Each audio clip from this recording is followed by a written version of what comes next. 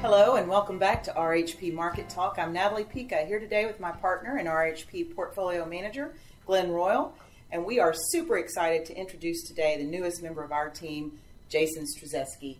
Jason recently graduated from Michigan State University and joins our team as an investment analyst. We are excited to have him as part of our team and welcome him to Texas. Jason, glad to have you here today. Thanks, Natalie. Thanks, team. Glad to be with y'all here. Good use of y'all. So let's just get started with today's conversation.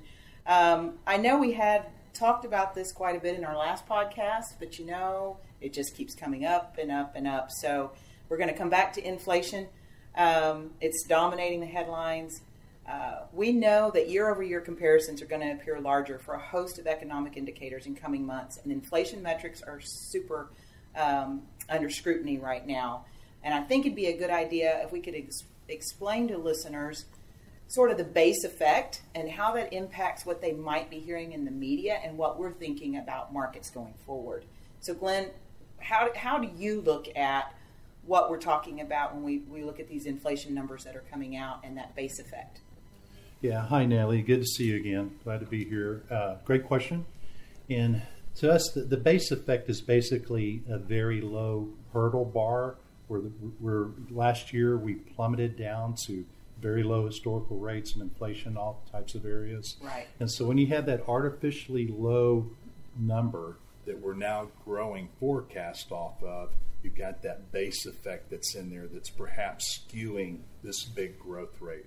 So we're aware of that change, and we're trying to kind of factor that in. But I tell you what's really fascinating, because the topics this year, if I have a theme about 2021, it's inflation, rates, and taxes across the board.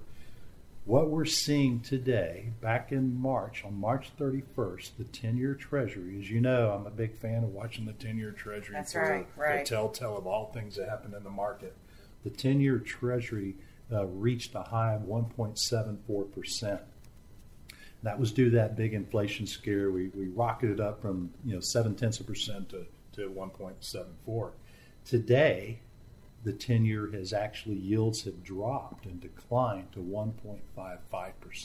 Wow. That's a shock to see rates come down that low. So what it's telling us is that the market is starting to perhaps believe the Federal Reserve when they say that inflation is just transitory. We are going to expect to see the next few months of a spike off that base effect. Right. We know that that's coming, but we're looking beyond that. So towards, let's get us another quarter behind us, and then inflation ought to start adjusting out to more normal levels. Right. It's good to hear you say that the market's beginning to believe the Fed, because there's been a lot of news out there that the market didn't believe the Fed, and what they were saying. So they're buying into it with bond yields coming down. That's what you're seeing. That's what you're seeing. Yeah.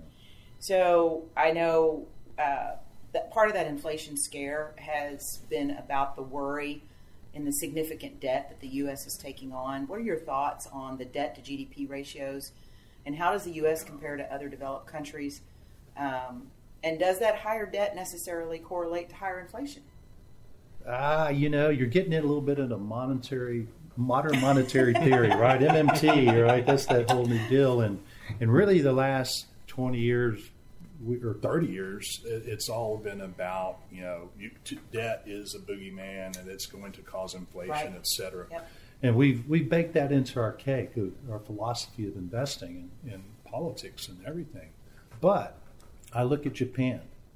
And Japan has been in a disinflationary spiral for the last 20 plus years, since the new 1990. Their debt to GDP ratio is 200% of their GDP. Wow. And they're just stagnant growth. They can't anything going. Now, what are the reasons that? Demographics, all the various reasons, technology, gig economy, you name it. But I think in Japan it's primarily the demographics that causes that.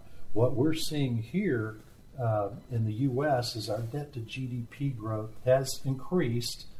It was, when we look at it as a percentage of our GDP, government debt in 2020 was 80.5%. We've been staying around that 70 to 80% the last number of years since the financial crisis of 2008. That's spiking up to 105% in 2021. and it's expected to kind of hang out there. So at 105% debt to GDP ratio, we think that's manageable. We don't see that as something that's going to drive a lot of inflation at this point. More than anything, like you saw the tax cuts in 17, you had the you had the last tax cuts under the Trump administration. Mm-hmm. We saw the deficit increase of $1 trillion as a result of corporations paying less taxes. Right. But what we saw a little bit later is that $1 trillion hit started to recover, and taxes were starting to come back on the come of the increased investments that we expected from lower taxes. And that's kind of what we expect here, is you're going to get that little spike in debt to GDP as the government keeps issuing debt and Treasury. But the growth offset, this reflation of this economy, is going to increase the revenue, tax revenue to the government, that they're able to maintain the debt levels we're at. So over time, the expectation is this great Jobs Act, this new administration bill, will pay for itself, possibly. I do know, Goldman Sachs did a report, if we look at the taxes theme, GDP growth was expected to be about 12% without any tax increase at all, what we're looking at right now. If I go for the full Biden tax cut, or tax increases, it's going to cut down to half, about 6% growth. So if I go from 12% to 6% growth, markets are going to be impacted by that. We just know that. But there's negotiations going on. You're seeing it every day. McConnell's talking about the back and forth that we're seeing. So we think there'll be an infrastructure program which gives second leg to this market rally we're in. But that probably the negotiation takes it from 12% down to 9% growth. Well, that's a little bit more manageable. Yeah, right. We may hit a little bit of hickey and pause on that, but that's a bit more manageable. I'm not real concerned about the deficit at this moment. The market will tell us. Again, the 10-year is not concerned either. If the 10-year were to start to spike north of inflation, where we've had this negative break-even rates where inflation's below, rates are below inflation, mainly because the Fed's holding it there. If that were to reverse, and all of a sudden, we got positive real rates, then that would be a telltale that we're struggling here. So I just don't see it right now. I'm pretty optimistic. So how does that impact your forward-looking expectations for U.S. markets versus international markets? Well, we still favor stocks over bonds, and within the stock component, we favor cyclical growth assets over traditional. And that leads us more still to the story that the two favored places right now are the U.S., because we're recovering with the COVID, the vaccination rollout, the opening of our economy. It's a shock to see how far we've advanced in the last 3 months.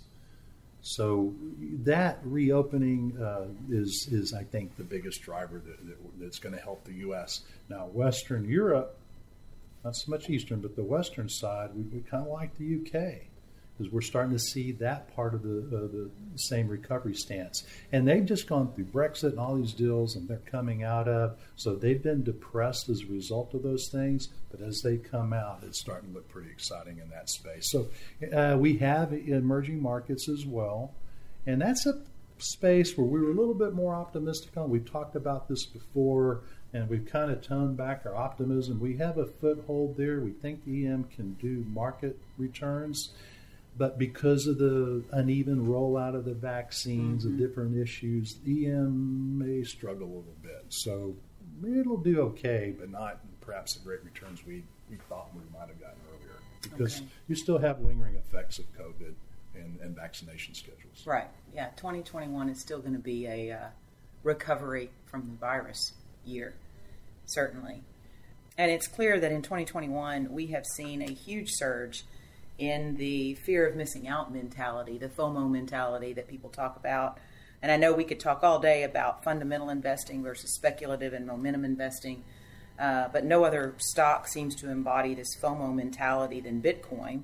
And Jason's been following this Bitcoin story for us. So Jason, can you give us some thoughts on Bitcoin and these currencies and the recent rise in returns? Sure. Thanks, Natalie.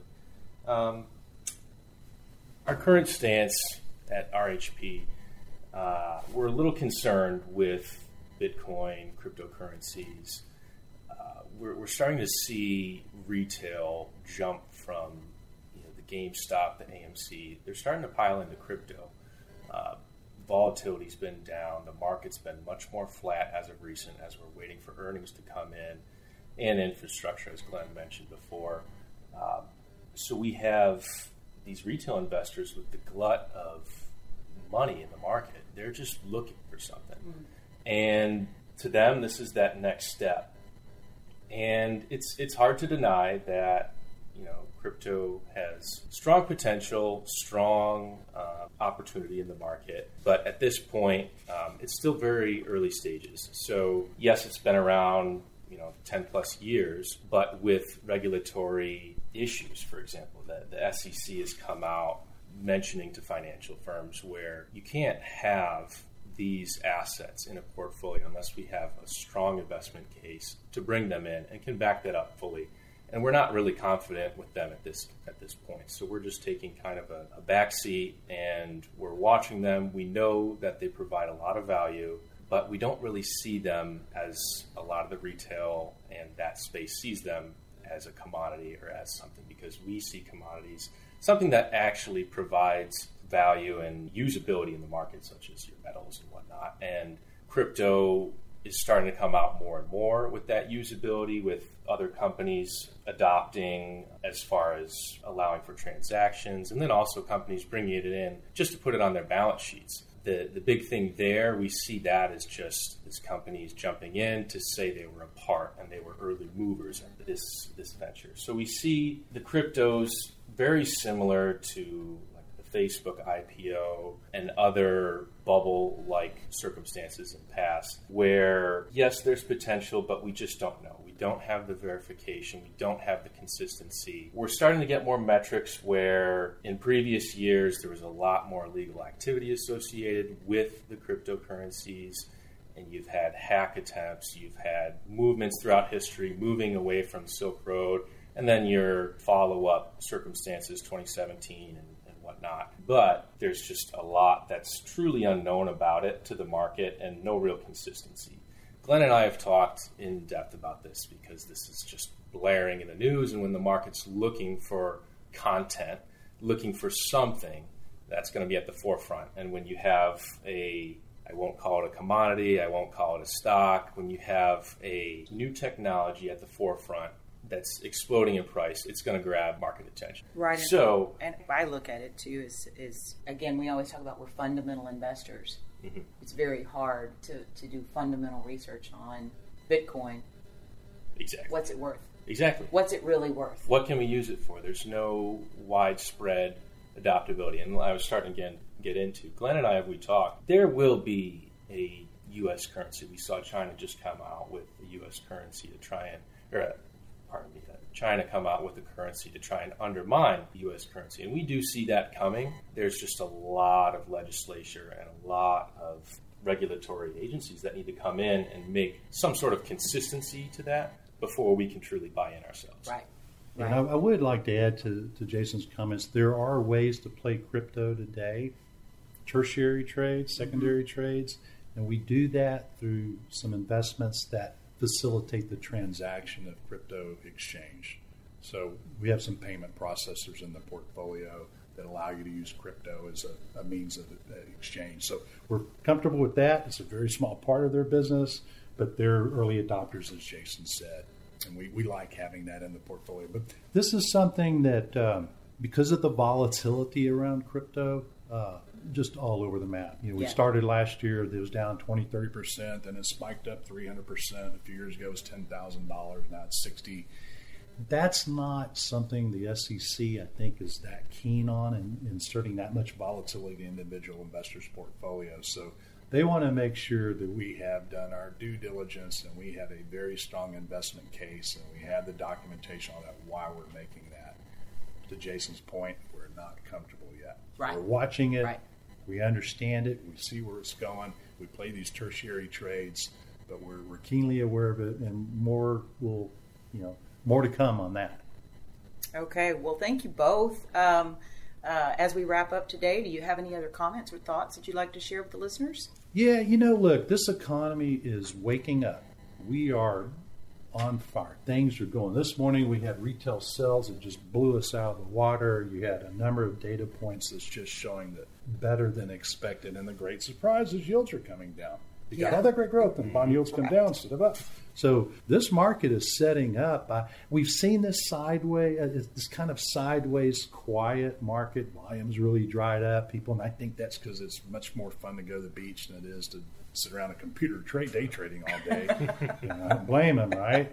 But that whole movement, I think, just is going to move to where this is perhaps. Now, if I can keep data as strong as today, that's going to make the summer a little more exciting than I thought. Before this morning, I was expecting kind of a snoozer summer. I figured everybody would be out. We kind of had a sideways marching market, but the earnings would continue to grow. And what that was going to enable is us to grow into these valuations that everyone's so concerned about.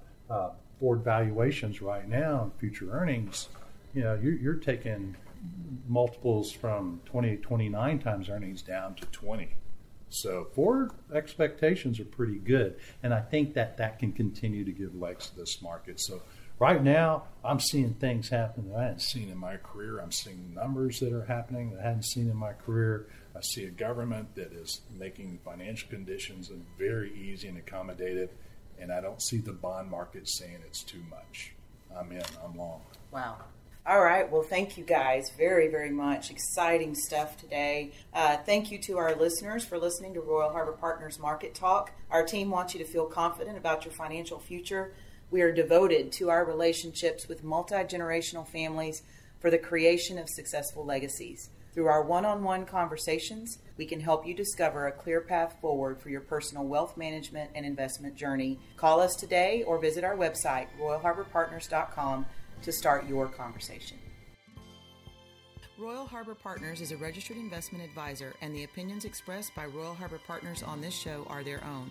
All statements and opinions expressed are based upon information considered reliable, although it should not be relied upon as such. Any statements or opinions are subject to change without notice. Information presented is for educational purposes only and does not intend to make an offer or solicitation for the sale or purchase of any specific securities, investments, or investment strategies. Investments involve risk and, unless otherwise stated, are not guaranteed. Information expressed does not take into account your specific situation or objectives and is not intended as recommendations appropriate for any individual. Listeners are encouraged to seek advice from a qualified tax, legal, or investment advisor to determine whether any information presented may be suitable for their specific situation. Past performance is not indicative of future performance.